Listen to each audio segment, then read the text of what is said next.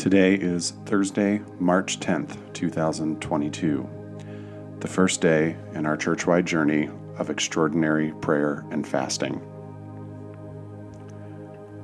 What is extraordinary prayer and fasting, and why are we doing it? As we seek to give everyone in our neighborhoods and networks an opportunity to see, hear, and respond to the good news of Jesus, we recognize that we are asking God for a level of breakthrough few of us have ever seen before. Throughout history, that kind of breakthrough was preceded and sustained by extraordinary prayer and fasting. As a spiritual family, we're committing to a season of extraordinary prayer and fasting through Pentecost, the day in church history when the first disciples experienced the power of the Holy Spirit coming upon them for the first time.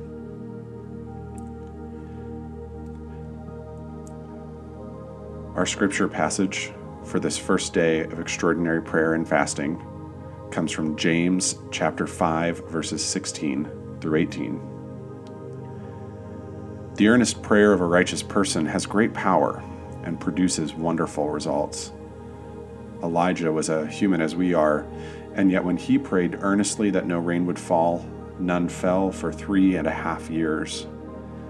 Then he prayed again, and the sky sent down rain, and the earth began to yield its crops.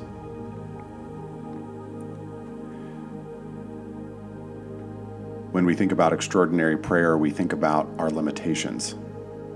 We think about our lack of faith, our failures, all of the reasons why God wouldn't answer prayer. And yet here in James 5, we see that Elijah, whose prayers prevented rain for 3.5 years, is just like us.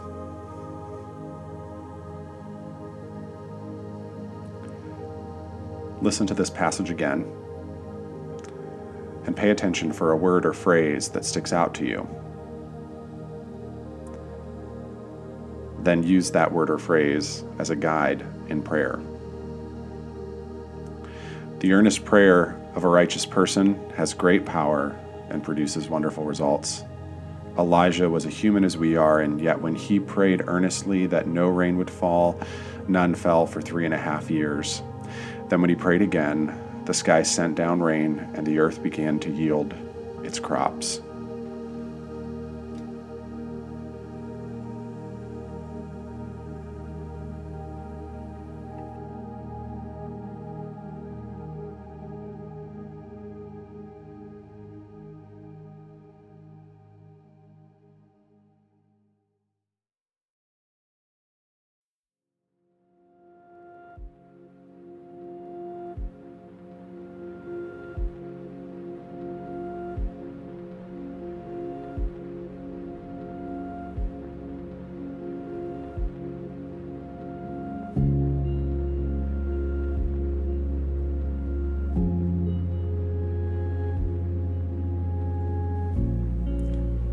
As we go to God in prayer, there are 3 specific ways that we're praying together as a spiritual family today.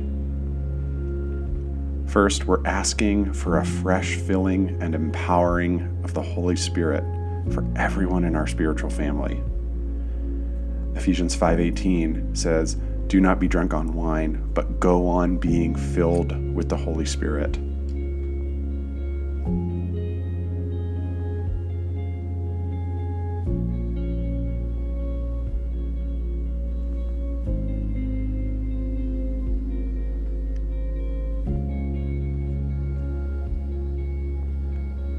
We're asking God to reveal spiritual strongholds to be dismantled. Arguments and lofty ideas raised up against the knowledge of God is how Paul describes spiritual strongholds in 2 Corinthians 10:4 and 5. What patterns of thinking is God revealing for us to dismantle through faith, sacrifice, and radical obedience?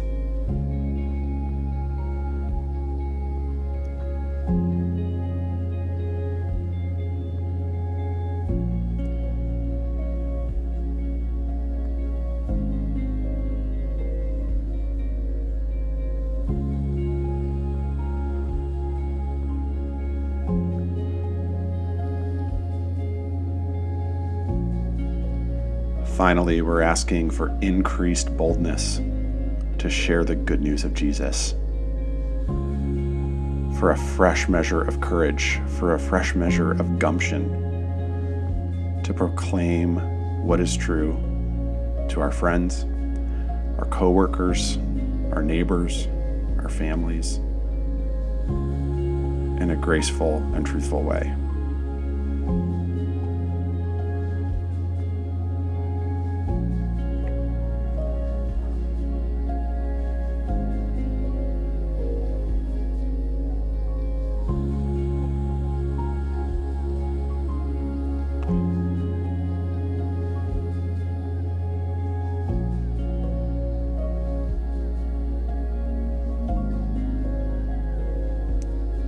Walter Wink says, "History belongs to the intercessors who believe the future into being.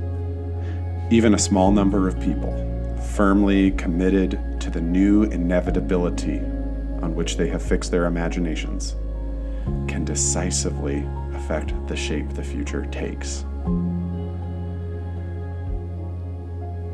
May we be those people, firmly committed to a new inevitability.